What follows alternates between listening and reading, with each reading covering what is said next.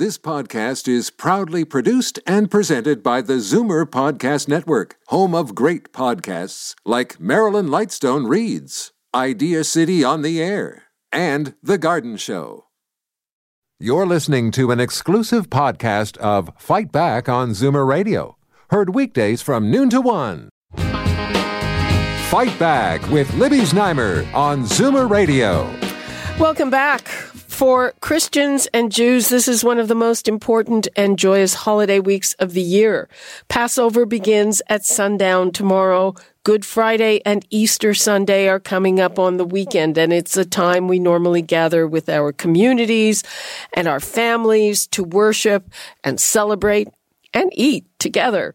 Now, things will be very different this year as these celebrations will be largely virtual. So what are you doing and what are you thinking about all this? The number's 416-360-0740, toll free 1-866-740-4740. And now let's go to Rabbi Michael Dolgin, spiritual leader of Temple Sinai Congregation of Toronto, and Father Michael McGourty, who is from St. Peter's Catholic Church, also in Toronto. Thank you so much for being with us. Appreciate it. Hello. A pleasure to be with you, Libby. Okay, I'll start with Rabbi Dolgin.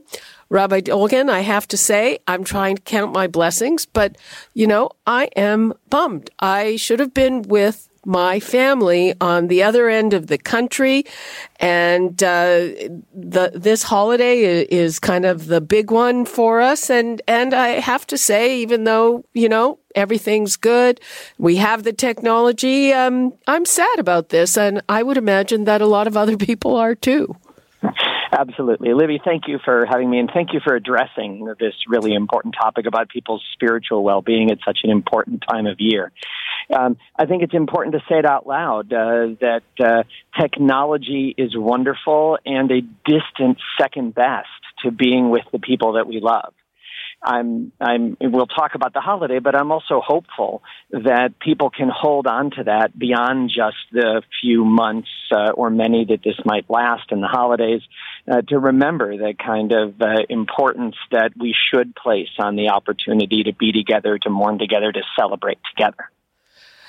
Father McGourty, Catholic Church is actually a pioneer at doing virtual masses and stuff. But again, I'm assuming that your parishioners are not happy that they can't come to church. Good Friday is your holiest day of the year, and Easter Sunday is, fun.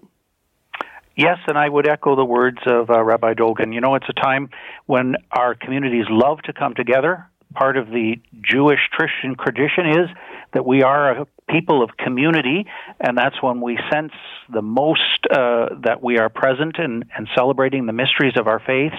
But at the same time, in our history, there have been reasons why some people have not been able to come home because of business or war or the different things that have separated us. And as you say, the virtual celebration really is key, that we're not forgetting the celebration.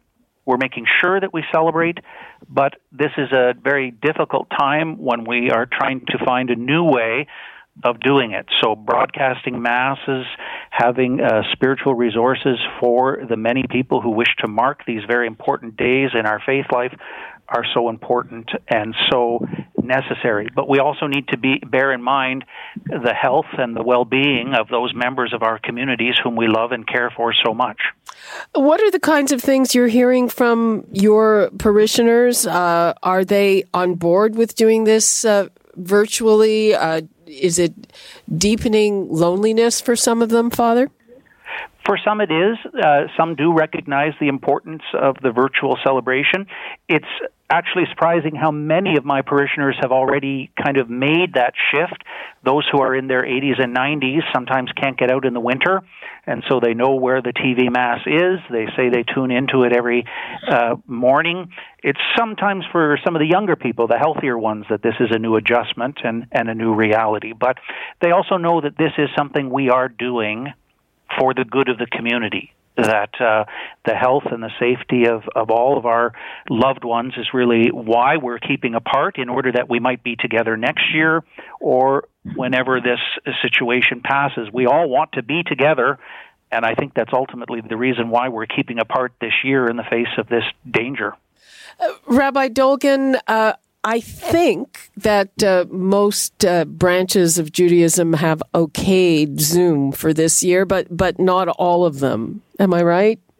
You're correct that even some lenient Orthodox authorities, especially 14 Sephardic rabbis in Israel, have made the unprecedented step of allowing people to use technology to connect on the night of the Seder, on the first night of Passover. I think that speaks to the power that this night has in the Jewish community, that in fact, at whatever level of observance, people are doing everything they can to, on the one hand, respect the life and death importance of social distancing, and on the second hand, finding some way to connect. And as what you mentioned earlier, I certainly am even hearing from people that they're planning to do something much more limited this year, that they find it difficult to think about carrying out the entire night of the first night Seder service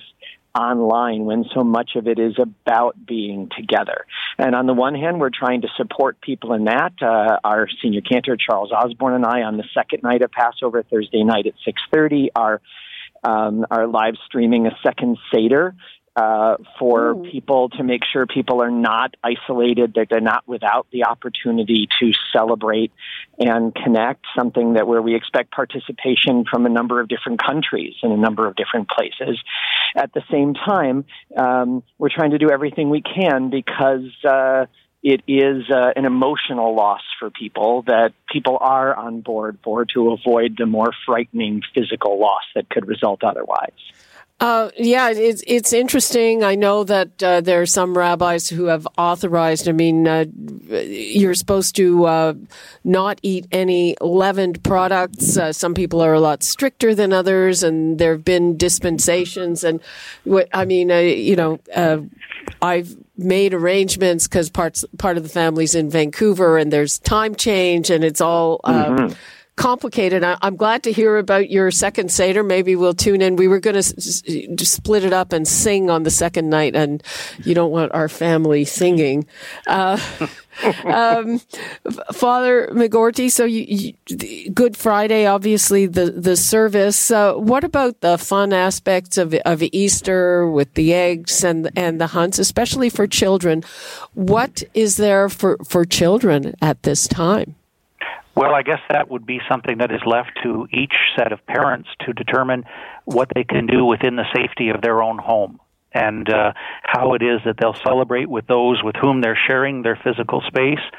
I think the big message is that for us, that Jesus has risen, that both of our traditions, the Jewish and the Christian tradition, have known difficulties in the past, and the message is that our God is with us through these difficulties, but also will be there when the difficulties have passed to help us to celebrate and to be aware of His constant and loving presence with us. I know in our own archdiocese, Cardinal Collins is having all of these celebrations at the cathedral, the 3:00 Mass or celebration on Good Friday to commemorate the Lord's Passion, the Easter Vigil, and the Holy Thursday are all televised and can be rebroadcast at any time on the archdiocesan website for those who wish to celebrate with their families at home.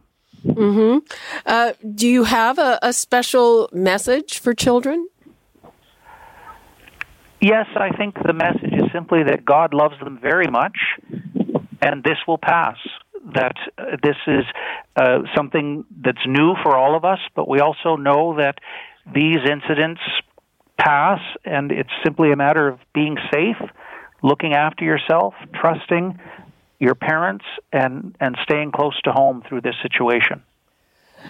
Rabbi Dolgin, in terms of people who are having trouble with this, is there any generational aspect? Is it older people or the young?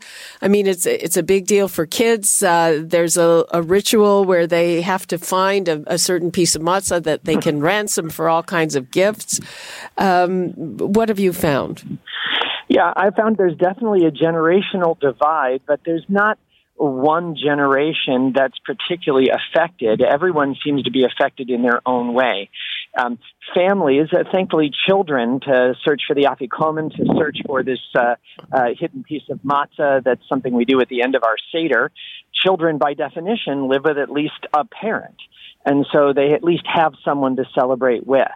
I find that seniors, to be away from their families and to be much less comfortable with technology, are having a very hard time, and we're doing everything we can to provide for people's needs.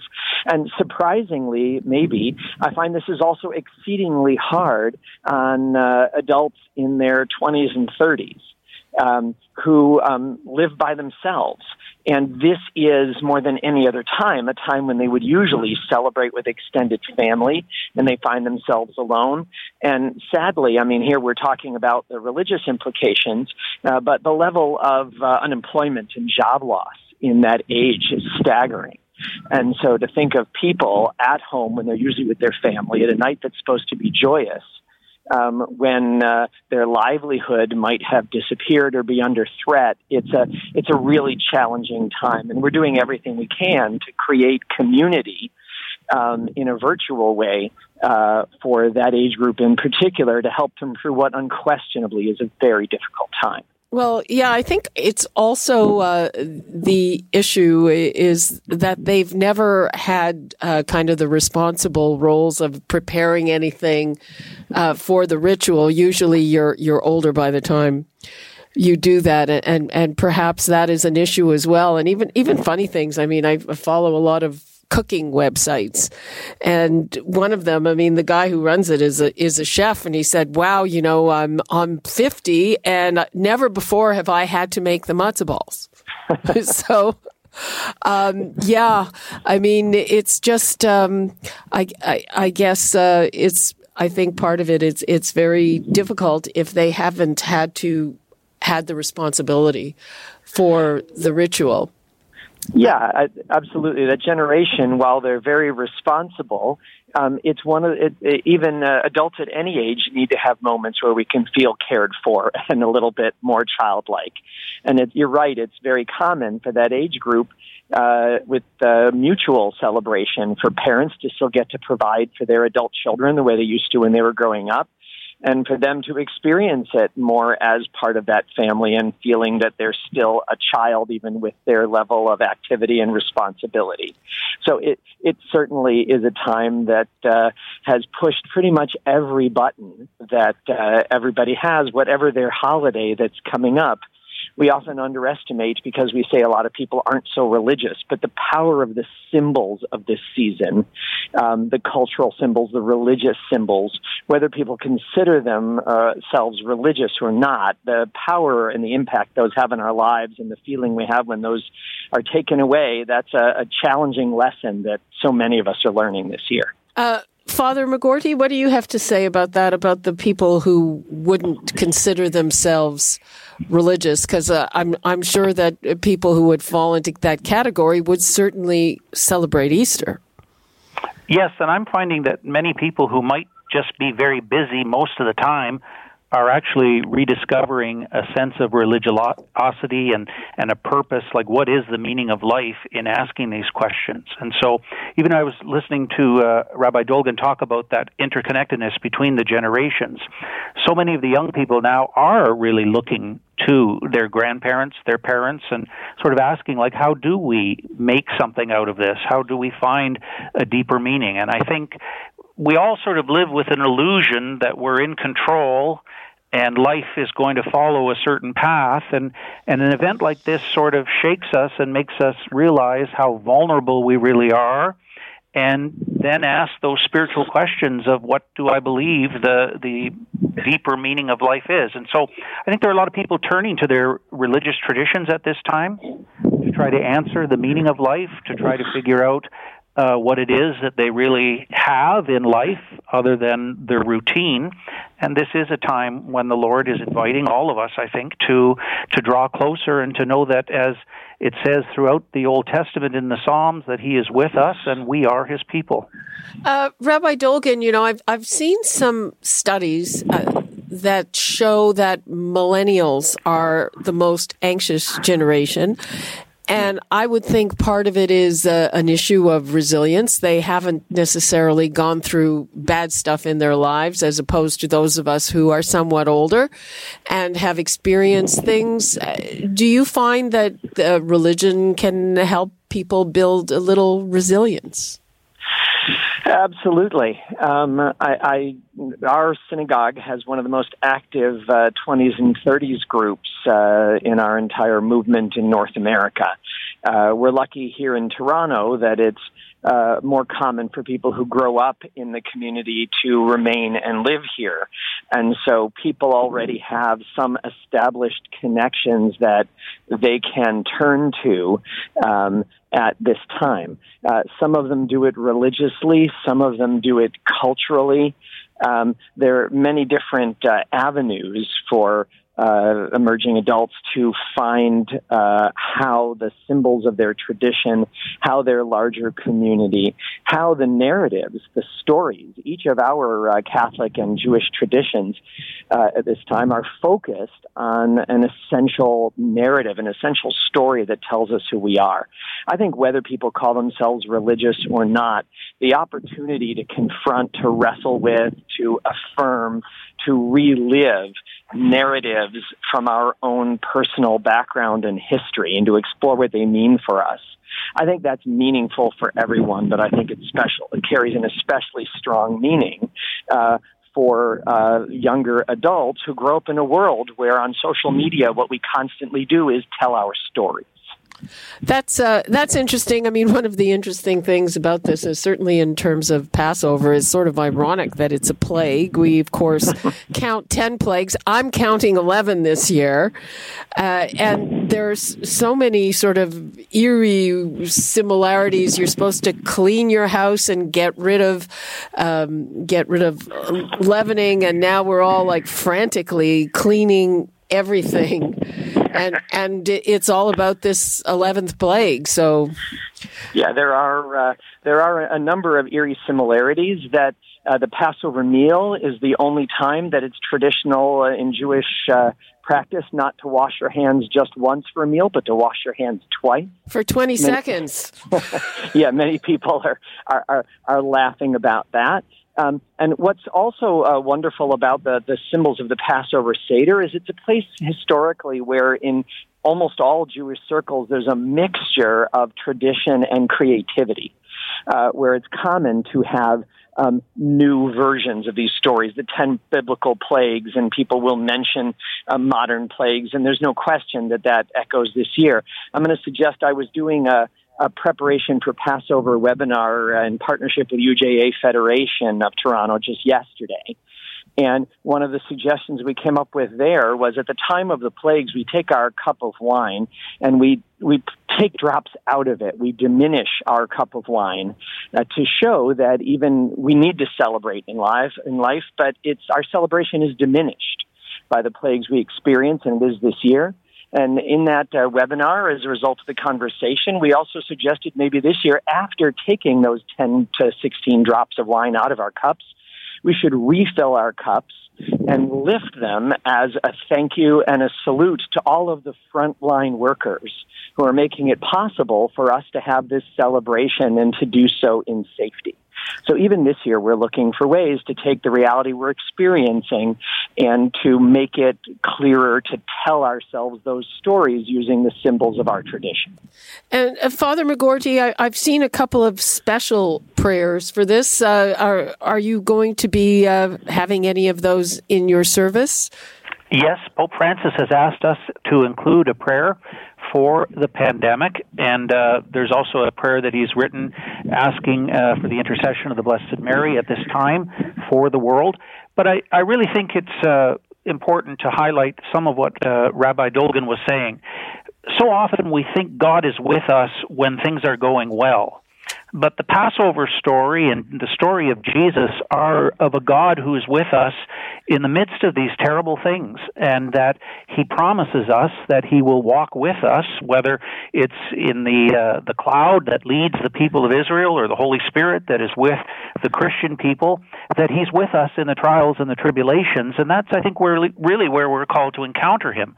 Not so much when things are going well and we maybe forget that he's with us, but at these times when he wants to be at our side and to reassure us that he is with us, he knows what's going on, and he will be with us as we make our way through these difficulties. Okay, well, that's a good message to end on, Rabbi Dolgin. 20 seconds. I want to wish everyone out there the blessings of the season, and especially to the Jewish community. I want to wish everyone, as we say, Chag Sameach v'Kasher Uvari. This year we want to add to it. We usually say, may you have a happy Pesach, may you have a kosher, a proper Pesach, and may you have a healthy Pesach this year. We look forward to celebrating in an entirely unusual way this year, in the hopes that by doing so, there are going to be more of us here next year to celebrate in the way we've been accustomed to. Okay, well, thank you so much, Rabbi Dolgin, Father McGourty, and happy Passover, happy Easter to both of you. Appreciate your insight. Thank you, Libby. Happy Passover, happy Easter. You're listening to an exclusive podcast of Fight Back on Zoomer Radio, heard weekdays from noon to 1. You're listening to an exclusive podcast of Fight Back on Zoomer Radio, heard weekdays from noon to 1. You're listening to an exclusive podcast of Fight Back on Zoomer Radio, heard weekdays from noon to 1. This podcast is proudly produced and presented by the Zoomer Podcast Network, home of great podcasts like Marilyn Lightstone Reads, Idea City on the Air, and The Garden Show.